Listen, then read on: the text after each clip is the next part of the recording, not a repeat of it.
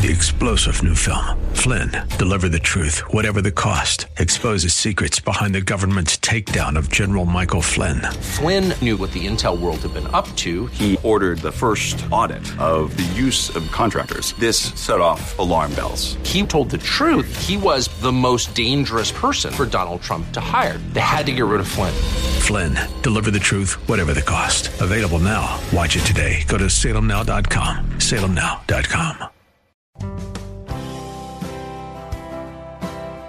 Hey, Pastor, doesn't science disprove the Bible? Isn't Genesis just a fairy tale? Is God for real? Did he really create everything in 6 literal days? Didn't God just use the Big Bang? Why is there death and suffering? Do you really believe the Bible? Didn't man evolve from apes? For answers to these questions and more, stand by for Believing the Bible. Grandpa, guess what? My teacher said that we are all made of stardust. Is that a fact? Did you ask your teacher how she knows? Oh, Grandpa, it's in the science book, so it's gotta be right. Science books used to say that if you stretched out your neck enough, you'd have kids with longer necks. But that's wrong. So be careful about trusting everything you read in science books. But the book I do trust is the Bible, the Word of God, which has never been proven wrong. Now, when someone tells you that you're made of stardust, you have to ask them, how can they tell that what you're made of was once a star? Most likely they'll start with a big bang, making all the stars. Then some stars collapsed and made different elements before they exploded and spread that stuff further into space to become stars again. And sometimes planets, which of course had life spring up from rocks, which eventually became you and me. You see, child, that's not science. That's storytelling. But, Grandpa, my teacher said that about 40,000 tons of stardust falls on the Earth every year. Now, scientists have found dust falling on the Earth from space, but that doesn't explain where it came from. So where does all that dust come from? That's a great question. The dust that's been analyzed has been found to be about the same kind of stuff as larger meteorites, meaning they are generally high in nickel. We've seen things like comets collide with planets here in the solar system, which can produce space dust.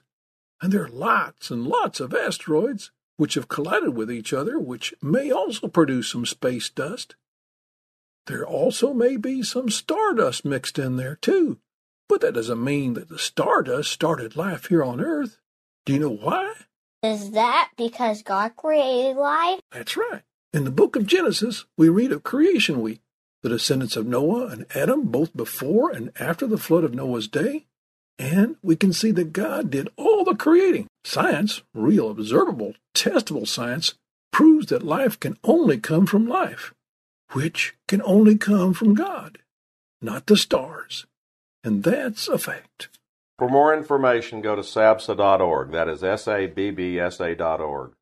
Welcome to Believing the Bible. This is Scott Lane with Terry Reed and Dr. Carl Williams, all directors with the San Antonio Bible-Based Science Association. Today we're talking about stardust. Carl, does stardust come with labels on it where it came from? Not that I've detected so far. And, well, that's a great lead-in to this. And we have seen scientists explain to their students that they are all indeed made from stardust and not from God.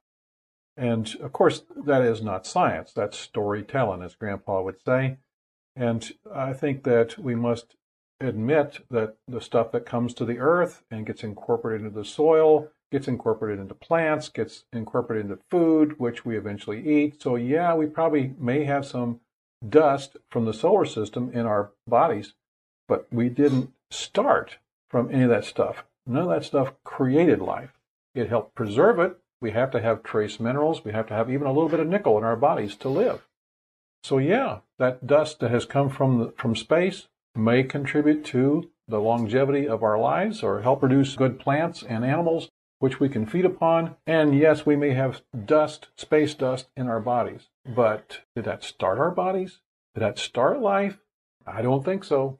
As usual, we have a conflict of two worldviews here. They're trying to push that we are just all accidents, that we are all the creation of random chance particles coming into being. And one of their problems is, where do these heavier elements come from that are both in the earth and within us? Well, Physics is not kind right now to this whole argument that we came from stardust. The heavier elements like lithium, etc., are theorized to have been made in large stars, which went supernova, burst, and spread these heavy elements across the universe. Problem is, we're finding it more and more difficult to substantiate theories for how these large stars came together in the first place that could have produced these heavy elements and gotten them here. And of course, there's the small problem of there are 5 theories of how stars are made, and all 5 of them you have to have stars to get stars. So there is no unmoved first mover. There is no way that you get to this point accidentally. There had to be a pusher, a designer, something that started it all. But that doesn't stand in the way of the people who are pushing an agenda. Terry, you have a quote from one of your favorite people. Oh, yeah. Lawrence Krauss, who is actually a professor at Arizona State University. So keep in mind, he is teaching our young people. And he said in a presentation, every atom in your body came from a star that exploded. And then he goes on to say, you are all stardust. Then he says, so forget Jesus. The stars died so that you could be here today. And then the audience erupted in applause, and the reason they erupted in applause is because they're a bunch of atheists. He gave this presentation at the Atheist Alliance International Conference in 2009. And this is a point I want to make. The Darwinist and the atheist try to make it a science versus religion thing. Well, if it's a science versus religion thing, why is he giving this presentation at the Atheist Alliance International Conference? That sounds pretty religious to me. When you start talking about atheism, you're not just talking about science, you're talking about a worldview, a belief, a philosophy. So Lawrence Krauss, whether he admits it or not, is every bit as religious as I am. The only difference is I think he's got a really bad religion. Now, why would they break out into applause, saying that they're made of stardust? Well, I don't think it was just him saying that we're made of stardust. It was the little remark he made. So forget Jesus. The stars died so that you could be here today. That shows you their attitude, where they're coming from. It's an agenda point of view. It's the idea that we are whimsically made of stardust, that we are not designed by God, and therefore we're not responsible to God. And that's where the breakout of applause comes from. And it was also an attack on Christianity, which is open season today, unfortunately. Yeah. You are listening to Believing the Bible. This is Scott Lane with Terry Reed and Dr. Carl Williams. For more information, go to sabsa.org. That is sabbsa.org. Today we're talking about, were we made of stardust? That dust, tons of it, that falls on our planet each year. We talked early on that this is again, a conflict of 2 worldviews. Some people say that dust is stardust, but as Carl said, we don't know that. It could be that this dust is leftover dust from collisions with our own solar system and from the formation of the solar system, whether that was naturalistically or by God. When we analyze that dust, again, as Carl had pointed out earlier, a large part of it is nickel. If that dust has been falling upon this planet for 4.5 billion years by a naturalistic timeline, then we should have, at this point, about 960 pounds of nickel per cubic feet sitting on the bottom of the oceans, assuming that this nickel fell to the earth. Some of it fell in the ocean, some on the continents, and was washed away eventually by streams, rainwater, etc., into the oceans. Well, when we analyze the bottom of the oceans, does it have 960 pounds of nickel per cubic feet? I don't think so. No, in no way. So this starts to give scientific evidence that this world is not that old. Other thoughts? Well, as we also mentioned, to say that we are here because of stardust, Krauss's implication is that we evolved from rocks, in other words, from non-life, made by the stardust falling on this planet. Right. There's absolutely no evidence that life spontaneously arises anywhere in the universe, let alone on Earth. So to say that we are made of stardust. Maybe we have some stardust atoms floating around our bodies. But that stardust was incorporated into pre-existing life on this planet that we have consumed. Not that the stardust made us into the living beings that we are. Another interesting indication of all this dust floating around the solar system, which is falling upon the Earth, is that if you really had a naturalistic origin for the solar system, if it formed 4.5 billion years ago or more, there is a phenomenon called the Poynting-Robertson effect, which says that the gravitational attraction of the sun and the movement of dust through the solar system would have basically acted like a vacuum cleaner and cleaned all of this debris out of the solar system by now.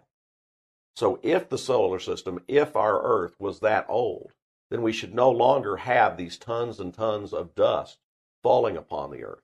Again, just looking at this stuff, it does not have to be stardust. It could be an indication of a young solar system and a young Earth, which fits the biblical perspective and not the evolutionary one. Terry, you had a scripture that I think goes to this point well. James 1:16 through 18 says, "Don't be misled, my dear brothers and sisters. Whatever is good and perfect is a gift coming down to us from God our Father, who created all the lights in the heavens. He never changes or casts a shifting shadow. He chose to give birth to us by giving us his true word. And we, out of all creation, became his prized possession." And I would say Amen. We need to be grateful. Amen. It's a very different perspective. It's not a perspective of us being an accident, of owing our existence to stardust, but owing it instead to a loving creator, the Father of lights. We recommend that you check out Terry Reed's book on his website at Why Should You Believe. You can get access to a whole range of Dr. Carl Williams' books on Christian historical fiction on Amazon.com.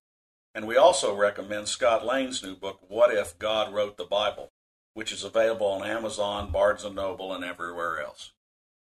Information for creation events in our area are on our website's calendar page. For more information or to schedule a presentation, go to sabsa.org or call 210-599-7240. When you go to our website, you can click on a link to our newsletter. Our website has a link for contact information on which you can order our newsletter to be emailed to you, or you can call us. Also go to whyshouldyoubelieve.com. That is Terry's website containing articles looking at current day issues from a biblical perspective. SABSA meets the second Tuesday of each month at 7 p.m. We are now meeting at Faith Lutheran Church just south of the corner of Jones Maltzberger and Thousand Oaks. There you will find biblical apologetics and creation science teaching found nowhere else in Bexar County, as well as the availability of books and videos on these important subjects. If you missed any part of this show, you can listen to this show anytime by going to the AM 630 KSLR, the Word in South Texas website. Click on KSLR Podcast, scroll down until you find Believing the Bible. Please join us again next Saturday for Believing the Bible. I'm Scott Lane, and for Terry Reed, Dr. Carl Williams, and Ed Salzveld, thanks for listening, and we hope you found today a reason to believe the Bible.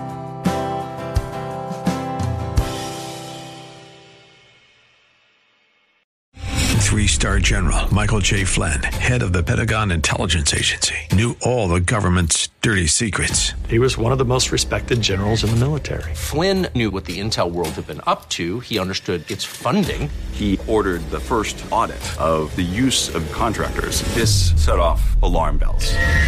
The explosive new documentary, Flynn, Deliver the Truth, Whatever the Cost, uncovers the facts behind this scandal. Flynn told the truth. He was the most dangerous person for Donald Trump to hire. I find out the worst enemy that I'm going to face in my life is right here in America. They took my assessment and they wanted me to change it. And I was like, I'm not changing it. They had to get rid of Flynn.